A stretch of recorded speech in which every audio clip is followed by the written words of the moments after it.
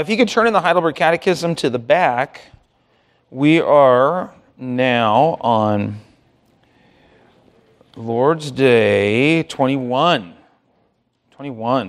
So I'm not going to go through the whole outline of the Heidelberg Catechism again. I've been trying to give you some refreshers, but I think most of us have it now. We are in that section, in the middle section, the gray section, that exposits the Apostles' Creed. And so last week we looked at what do you believe concerning the Holy Spirit. And now we get to the next couple of lines in the Apostles' Creed, and these are really helpful, as it all is. It's all good summary on the historic Christian faith. Let's ask the Lord's blessing now for our time together. Our God and our Father, we thank you for all that you've given us in Christ, and we thank you for our callings that you give us in the world, opportunities to live our lives to your glory. And we pray that you give us further instruction now in this catechism time. We pray for the children and that their time with their teachers and their classmates would be profitable in instruction in the faith. And we pray, Father, that you would watch over us and continue to help us mature as disciples. And help us now as we give our attention to what it means to be part of your church here on earth and what we confess. And we ask that this would all be done to your glory. For this we pray through Christ our Lord. Amen. Okay, so when we say the Apostles' Creed, I believe in God the Father Almighty, maker of heaven and earth. We get to, I believe in the Holy Spirit. And then what's the next line? I believe okay. So we've got people that don't know the Apostles' Creed. Let's try it one more time. I believe in the Holy Spirit. I believe... There we go. So what are we saying when we say, I believe a holy Catholic church? And that's what we want to look at. And so if you have the Heidelberg, it's on page 27. So Heidelberg Catechism is divided up into 52 Lord's Days, as you know. It goes through guilt, grace, gratitude. In that grace section, it exposits the Apostles' Creed. And so question 54 is what we want to give our attention to right now. So what do you believe concerning the Holy Catholic Church? I believe that the Son of God, through his word, out of the entire human race, from the beginning of the world to its end, gathers, protects, and preserves for himself a community chosen for eternal life and united in true faith, and of this community I am and always will be a living member. So, okay, let's think about this together because this is huge. The church is important. Now, first of all, let's just knock this one out of the way. A lot of times if you've come out of an evangelical church where you didn't say the creed together, either the Nicene or the Apostles' Creed, first of all, you should know that that's a deviation from historic Christianity to not say the creed. The creed has always been part of Christian worship, East, West, Protestant, Roman, going back to the early church. The earliest liturgies we have, the Apostles' and Nicene Creed, have always been part of it. It really hasn't been until the rise of the whole Baptist movement, and especially in the 20th century, and especially post-60s, and then with the rise of the whole megachurch movement and evangelicalism, that the creed is just disregarded. And the church that I grew up in as a kid, we didn't say the creed ever. And it was detrimental in many ways to my faith. When I first came across the Apostles' Creed, maybe you thought, well, what does this mean here? I believe a holy Catholic church. And so we have to understand that the word Catholic, or the Catholic Church, does not mean Roman Catholic. There is a difference between Catholic and Roman Catholic. A holy Catholic church predates, even that term predates what is now known as the Roman Catholic Church. So, for example, the Council of Nicaea, which was in 325, that's an ecumenical council that is of both East and West. And so, there's Constantinople. Constantine, who moved the empire, the capital of the empire, to Constantinople. Constantine calls the Nicene Council mainly to deal with this problem of Arianism, this guy Arius, who was denying the eternality of the Son of God. And there they produce a creed, and they say the same thing, I believe, a holy, Catholic, and apostolic church. Catholic, by 325 and even earlier, is understood to mean universal, the whole church. And when we talk about the Catholicity of the church means those things that are orthodox for Christianity, such as the doctrine of the Trinity, the doctrine of the two natures of Christ, the doctrine of the resurrection. You can't deny those things and still be a Christian. It's impossible. So people like John Adams, who was one of our founding fathers, a brilliant thinker and great statesman, was not a Christian. He was a Unitarian, and Unitarian is not Christian. It's a denial of the Trinity. He's buried in a Unitarian cemetery, and thought that the doctrine of the Trinity was foolish. You can't be a Christian and deny the doctrine of the Trinity, because that's of the essence of the Christian faith, of what we call Catholicity. So the whole church has to confess certain things. And that, for example, at the Council of Nicaea, that was made very clear on the eternality of the Son of God. You can't deny that the Son of God is eternal and still be a Christian. You're now adhering to a different religion and a different faith. So we shouldn't ever be afraid of this term, Catholic. There's no other kind of church in the world, Christian church, the true church, and there's no other kind of true Christian but a Catholic Christian or a Catholic church. That's different than Roman Catholic. And that's why I try to use, when I talk about the Roman Catholic Church, I try to distinctly say Roman Catholic, not just Catholic. Does that make sense to everybody? That's really important to grasp, because I think sometimes we overreact to words like Catholic, or another one, Virgin Mary. We overreact to it. She was a virgin, and she was blessed by God. That's Christian doctrine. We can't we shouldn't overreact to those things. So, but what does this mean to be part of the Holy Catholic Church? Well, there's some important teaching here that is summarized for us in the Heidelberg Catechism. And I want to go through some of that and think about it in terms of biblical theology in the history of redemption. But before I do, are there any questions about this term, Holy Catholic Church? Yeah, that's what I said. Yeah, it's universal. But but when we say universal, we have to understand what that means. That's why I was talking about the Nicene Council. So at the Nicene Council, that's representatives of both East and West. So there is no other church but the Holy Catholic Church. And we are part of that. We are not Roman Catholic, but we are part of the Holy Catholic Church. And we shouldn't be afraid of that term. We need to recover that term.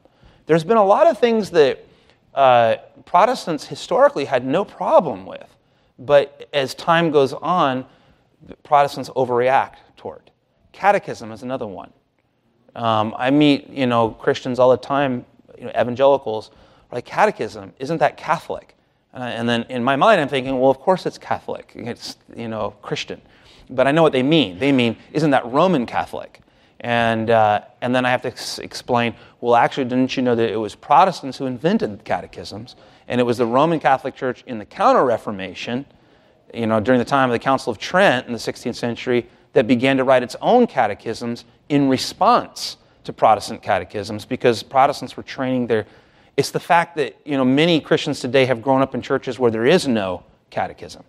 And that's why they don't know anything. And they, we're in a time of biblical and theological illiteracy that's very similar to the Middle Ages.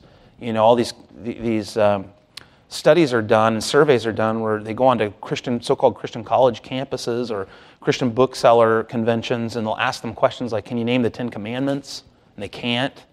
Can you define what the doctrine of justification is? No way. They can't do it.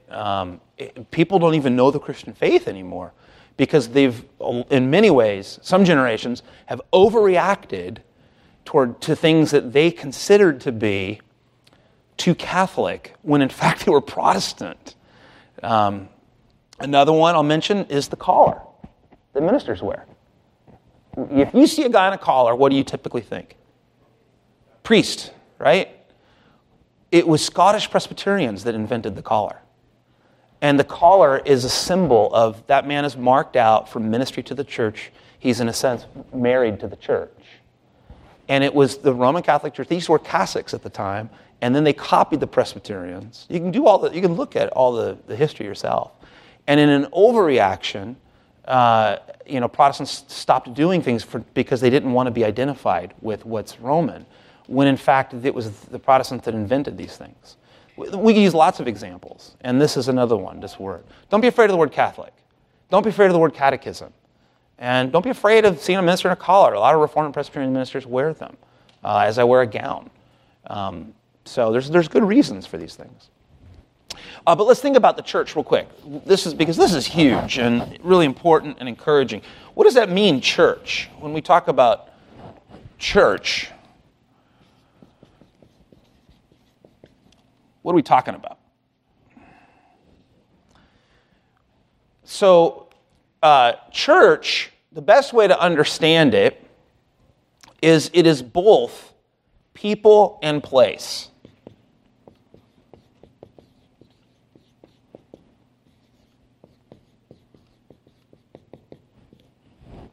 I was talking to someone the other day, and they were saying, well, the church isn't the building.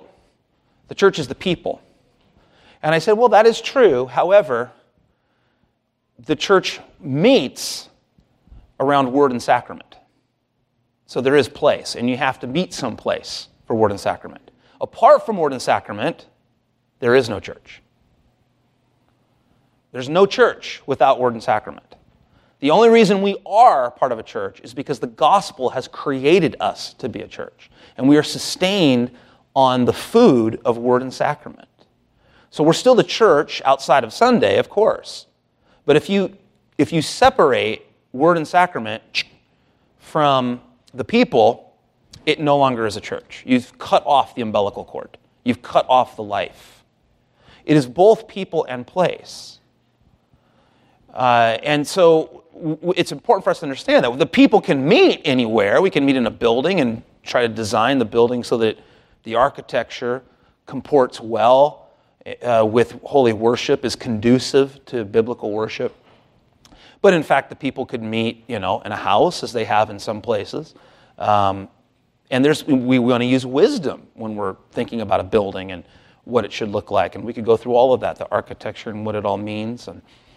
But it's both of these things. People, the people of God, the church, the bride of Christ, the household of God, the pillar of truth, the branches on the vine, the flock of Jesus Christ, all those images that the New Testament gives us. But they meet together for worship. So you can't be a Lone Ranger Christian. There's no such thing as that. You have to be a member of Christ's church and in some way held accountable for your doctrine and life. And so where does this begin, the church? When's the beginning of the church? What's that? Adam? Okay, let's think about it a little more. Nobody wants to say. There's different stages, but the church really begins, it does begin with Adam, but when? It begins after the fall. So this is a timeline. Here's Adam. And the goal that Adam is given is glory, symbolized in the tree of life. And he has that as a goal. If he's obedient to God and faithful in his calling, he inherits glory for himself and for all those whom he represents. Glorified life, that is. Not taking from the glory of God, but God would bring him into glorified life. Life physical life, but glorified. As we know, Adam doesn't reach that goal. He has a fall. It's an F on the test. And he's barred, as a wall, from the tree of life.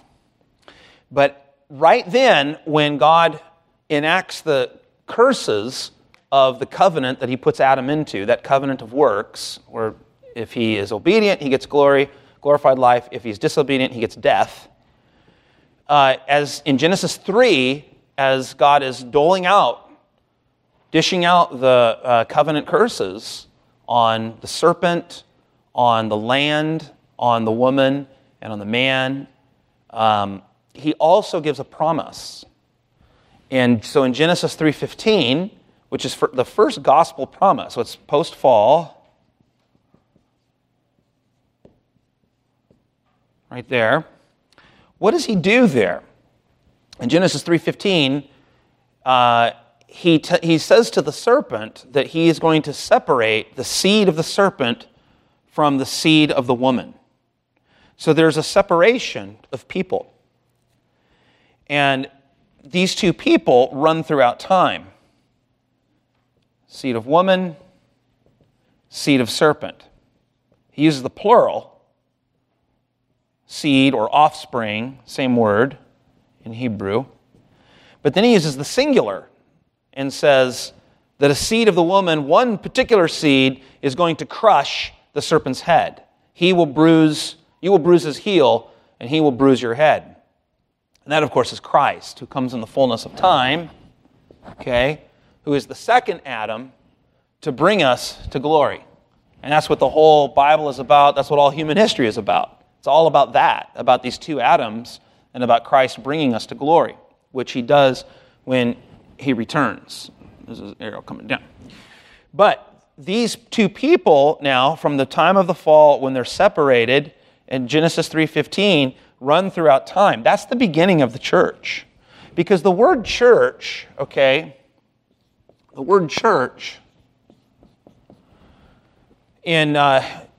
time you read that word church in the New Testament, it's the Greek word ekklesia, and it means assembly or called out.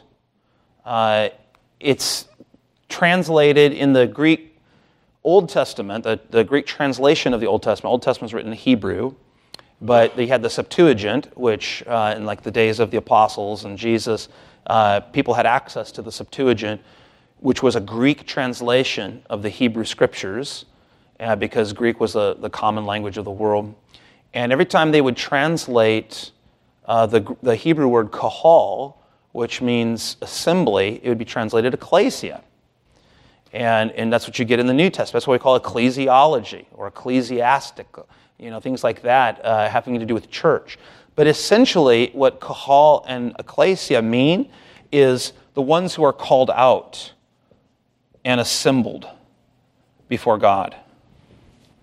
That means you're part of an assembly. Oops. That's what church means. That's why, again, it's people in place. We're interconnected. You can't be a Christian and not go to church, because that would be contrary to everything that God has made you in. I just realized I have one L, not two. Has made everything that He has made you in Christ. You are called out from the seed of the serpent. You're called out from the mass of damnation, redeemed by Christ, and now participating in the worship of God with the people of Christ and receiving Christ in word and sacrament. And so the New Testament knows nothing. It doesn't have a category for the Lone Ranger Christian, for the Christian who says, well, I'm a believer in Jesus, but I don't go to church, or I'm not a member of any church. I'm a free agent. Again, maybe you've been burned by the church before. Maybe you've been disappointed by the church. You should be, because we live in a fallen world, and there's no perfect church this side of glory, this side of the consummation. But that should not prevent us from being obedient to the Lord and being a part of His church and participating in the life of the church, because this is something that goes all the way back to the seed of the woman. Now, the church was subsumed into the nation of Israel temporarily from the point of Mount Sinai. God makes a covenant with a nation, Sinai, until the time of Christ. However, before that, He makes a covenant with Abraham, Genesis 15, where He says, I'm going to give you a seed, offspring. He uses that word again. And then that's fulfilled in that first level temporarily in a nation of Israel. And so all the church is subsumed here. If you wanted to be part of God's people and you're a Gentile, you had to join Israel, as people like Ruth did, or Rahab. Rahab was a Canaanite. Ruth was a Moabite. But then when Christ comes, it's no longer limited to one nation. He says, go into all the world and make disciples of all nations, to the ends of the earth. You will be my witnesses, he says in Acts 1, beginning when the Holy Spirit comes, beginning in Jerusalem, then all of Judea, then Samaria, the half-breeds, and then to the ends of the earth. And we see that working itself out in the book of Acts as the apostles go throughout the world on these missionary journeys, and it's reached all the nations. And so the church is made up of people from every tongue, nation, and tribe, although from the period of Sinai to the time of Christ's first coming, it was made up only of those who had become part of the nation of Israel. Now it's all nations. And it goes to Jew and Greek, to Jew and Gentile. And the entrance into that church is through baptism, of course, and profession of faith then gives us access to the Lord's Supper, and that church is manifest in local congregations, as Ephesians points out, 1st and 2nd Timothy, Titus, where you have pastor, elders, deacons, where people know each other, and where we're held accountable for our doctrine and life. And we make our way through this life as a community with God's people, living life together until we are brought across the Jordan into the promised land. Any questions on that? Yeah, John. As far as the term elect, though, basically the church, you don't know who's elect in the church, basically. Yeah, especially you. I don't know if you're elect, man. I'm like, I got my doubts. So I'm just kidding. I'm just kidding. We'll set up an appointment. So are they synonymous? Or is that what you're asking? I'm saying that elect is more specific to the... Right. Yeah, that's okay. So that's a good question. And because there's something about the church that's really important for us to recognize. And that's that you have what we could call, if we looked at the church as a big circle, and this is the visible church. Meaning these are all the people that we see. Like, we're the visible church today. This is a manifestation of the visible church. Within that circle that's worldwide, universal, that what we would understand as being identified by three distinguishing marks, right? Preaches the gospel, administers the sacraments, exercises church discipline. Within that circle, and this isn't to scale, I don't know what the ratio is, you have the invisible church, which is the elect. In other words, there could be some who are identified with the church that are tares, not wheat, as Jesus says. When he comes on the last day, he will separate that. People who are not true believers at all, who've made a false profession, but they're just identified with the church. However, what we have to make sure we understand is that you can't be part of this circle, the elect, and opt out of this circle, the visible church. It doesn't work that way. And that seems to be the bugaboo for American Christians, especially the baby boomer generation. That's been a real problem, for the post-World War II generation. I just want, freedom from the church, from anything that is visible or institutionalized. That is not New Testament. That might be Harley Davidson, but that's not New Testament. So. Bring it up is that even this, looking at that, our work's not done. Right. People of God, we're to bring until somebody dies. Right. It's not a done. That's right. We don't know the end of the story. So, yeah. Because the big part coming from evangelical churches, our walk has been, somebody says the prayer and stuff. Right. Believers, monks, and they go away. Right. What happened? Oh, they truly were. It's just a hodgepodge of philosophy. Well, and what you're describing, really, a lot of that has to do with the fact that so much of the American church, American evangelical church, has just lost its doctrine of the church. Again, if you throw out sacraments, if you don't have a high view of baptism and the Lord's Supper, there's no membership, then church just becomes kind of like a Walmart. Maybe you frequent there a lot and you know some people, maybe you get a little involved, but you kind of blow in, blow out. You get a divorce, hey, just bail that place, go to the next place. Nobody knows, nobody's the wiser. And then you get a lot of evangelism where people they hear a gospel message, usually watered down. Maybe it's at a stadium during a harvest crusade or Billy Graham or whatever, and maybe they feel convicted of their sin. But then there's no discipleship that follows after that. And Jesus didn't say to the apostles, go into all the world and make converts. That's not a verse. What did he say? Go into all the world and make... And how long does it take to make a disciple? Is it a 12-week program? It's a lifetime. You're still in the discipleship program. I'm still in the discipleship program. And what does the discipleship program look like? Acts 2:42, right? Acts 2:42, the text we heard last week. And they continued steadfastly in apostolic doctrine, fellowship, the breaking of the bread, and the prayers. Yeah, the ordinary diet of the local church where we continue to sit under the preaching, the ministry of the Word, which is given as a gift from Christ upon His ascension, Ephesians 4, and we participate in the communion of saints, the fellowship. That's all the epistles. Why is it that Paul, when he writes these epistles, he's writing to churches, specific local churches, where there are deacons and elders, and then he usually mentions names in the back. Oh, by the way, greet, so-and-so, great so-and-so, and don't forget to greet, and so-and-so here greets you. They know each other the way we know each other. There has to be that kind of life. And it's not, but what we prefer is anonymity and autonomy. And again, that's the American spirit.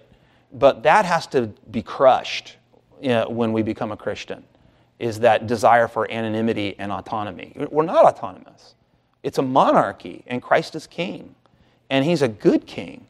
And so, we need to make sure that when we reach out in evangelism, that people understand that, yeah, you believe on the gospel to be saved, but God saves us to something. He doesn't just save us and leave us out there. We're baptized and we're brought into this whole community of faith.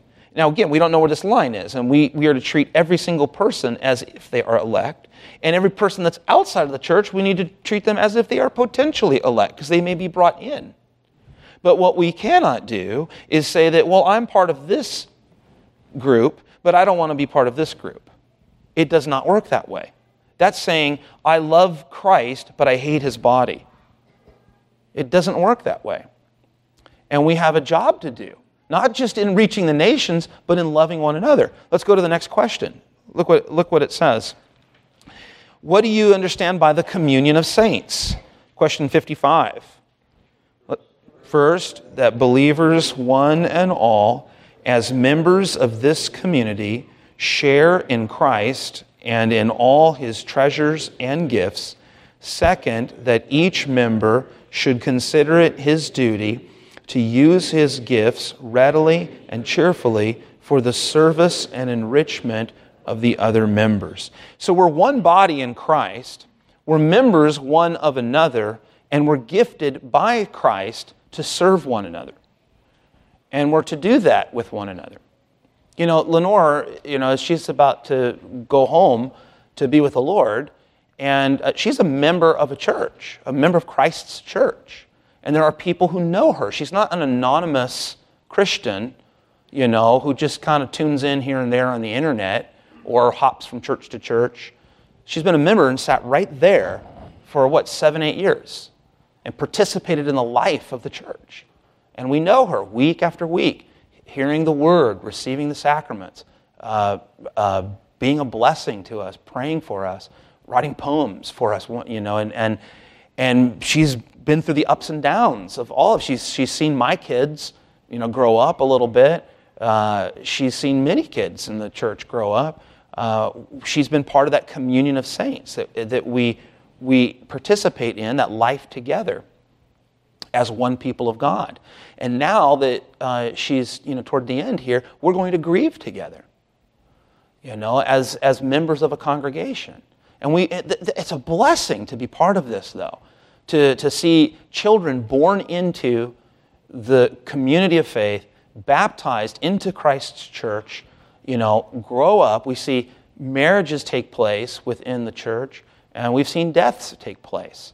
And it's a beautiful thing to be part of that community. But to remove ourselves out of that is sinful. To just say, I'm going to opt out of that, is not Christianity.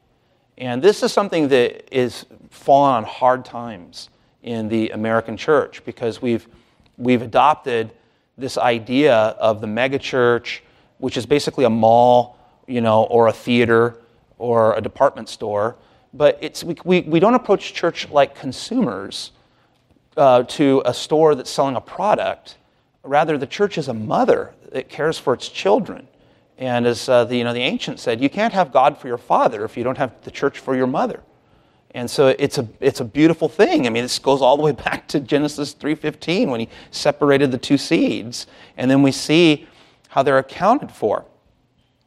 It's funny, sometimes people say, where do you see church membership in the Bible? And I say, well, there's a whole book about it. Well, what book? It's called Numbers. What is Numbers? It's a membership roll. Have you ever read it?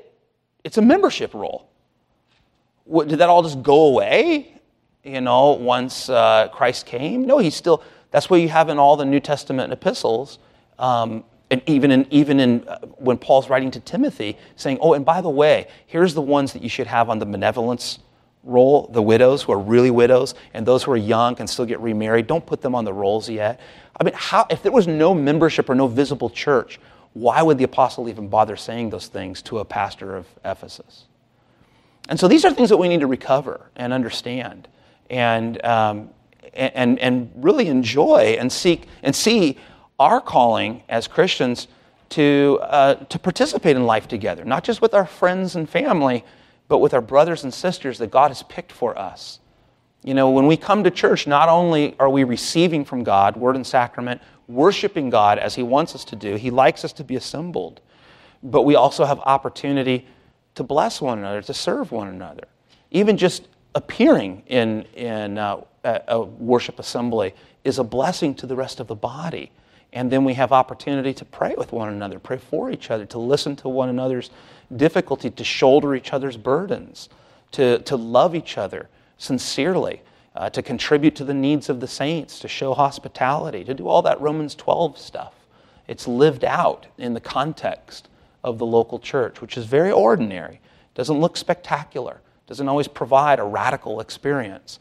But the Christian life isn't about radical. It's about ordinary. And that's okay. Our Lord, when He came into this world, He looked pretty ordinary. And so, yeah, last question, then we have to release the hounds. I see this was the most life-changing when I first started going to understanding and going here as a Reformed member, is that I see the separation of the elect versus the non-elect. And how, in terms of an argument of asking or convincing evangelicals about this, because there's always there's no such thing as elect, they're saying, how do they respond to this particular thing because it's so clear? Yeah, that's a good question. I mean, the Bible has got election all over the place. I mean, he chose Abram out of Ur. He didn't choose Abram's neighbor. He chose Israel, not Syria. And we're addressed as the elect. But again, it's always in the context of the church. It can't be separated. So I know people who believe in the doctrine of election, but are just roaming around out there with no church. And that concerns me more than the Arminian, who at least is committed to a local church. Because that guy's trying to be a church to himself. He's his own pope. And we got a lot of those in America. America is just we worship individualism. And there's not individualism in the church. You're individual members who are individually gifted. We all have particular gifts, but we are living stones built up into one beautiful edifice, one beautiful temple. You can't say, well, I'm a rolling stone that gathers no moss. I'm over here, you know. And again, I don't want to pick on one particular generation, but man, post-Beatles, it's bad. It's bad. That stuff just went skyrocketed. I mean, Calvary Chapel, which I grew up in, is basically the hippie movement baptized. And it was just freedom, do your own thing, whatever, you know, come just as you are. And there's so many things. I remember reading like 1 Corinthians 5. I was in Calvary Chapel, where it says, you know, the person who does not repent of their sexual immorality, put them outside the church. And we always had a high view of the Bible. And I remember going to a pastor and saying, how come we don't do this one? And they didn't have an answer for it. Like, well, I don't know, we just got to show grace. I'm looking at it and I'm like, well, yeah, I think Paul believes in grace. I mean, he wrote Romans, right? But he also said we got to do this. And it's because it's uncomfortable. You know, it's uncomfortable. And nobody wants to do it. And but again, it's a monarchy. It's a kingdom. And so we got to go. You have two choices. Your rules or Christ's rules. There's no other. Go with Christ's rules. Go with Christ's rules. And we'll end on that. Father, we thank you for your rules and your word and the church. We thank you for the gospel that you have given us. And what a blessing it is to not be stranded sheep apart from the flock. Thank you for gathering us and protecting us. And we pray for your Church Universal, the Church Catholic, all over the world. Bless her, defend her, keep her, preserve her as she's militant in this world. And we look forward to the time, O Lord, when your whole church will be triumphant and glorified. Bless us until that day. Sustain us and feed us with your word and sacrament, and help us to use our gifts for the benefit of one another, quietly, without fanfare or idolatry, but just in love and sincerity toward one another, and out of obedience and love for you. For this we ask through Christ our Lord. Amen. I'll let them know, the kids. They probably all need to run home and go to the bathroom. So. What's the word Catholic mean, literally? Yeah, universal. I mean, yeah, it means universal. And see, that's the claim that Rome wants to say, is that they want to say, well, we are the universe. We are the church that Christ founded. It's kind of, it doesn't make sense to call it Roman Catholic. Yeah, it doesn't make sense. Roman universal. Roman universal. Right. That's why a lot of Catholics, they don't like it when you say Roman Catholic.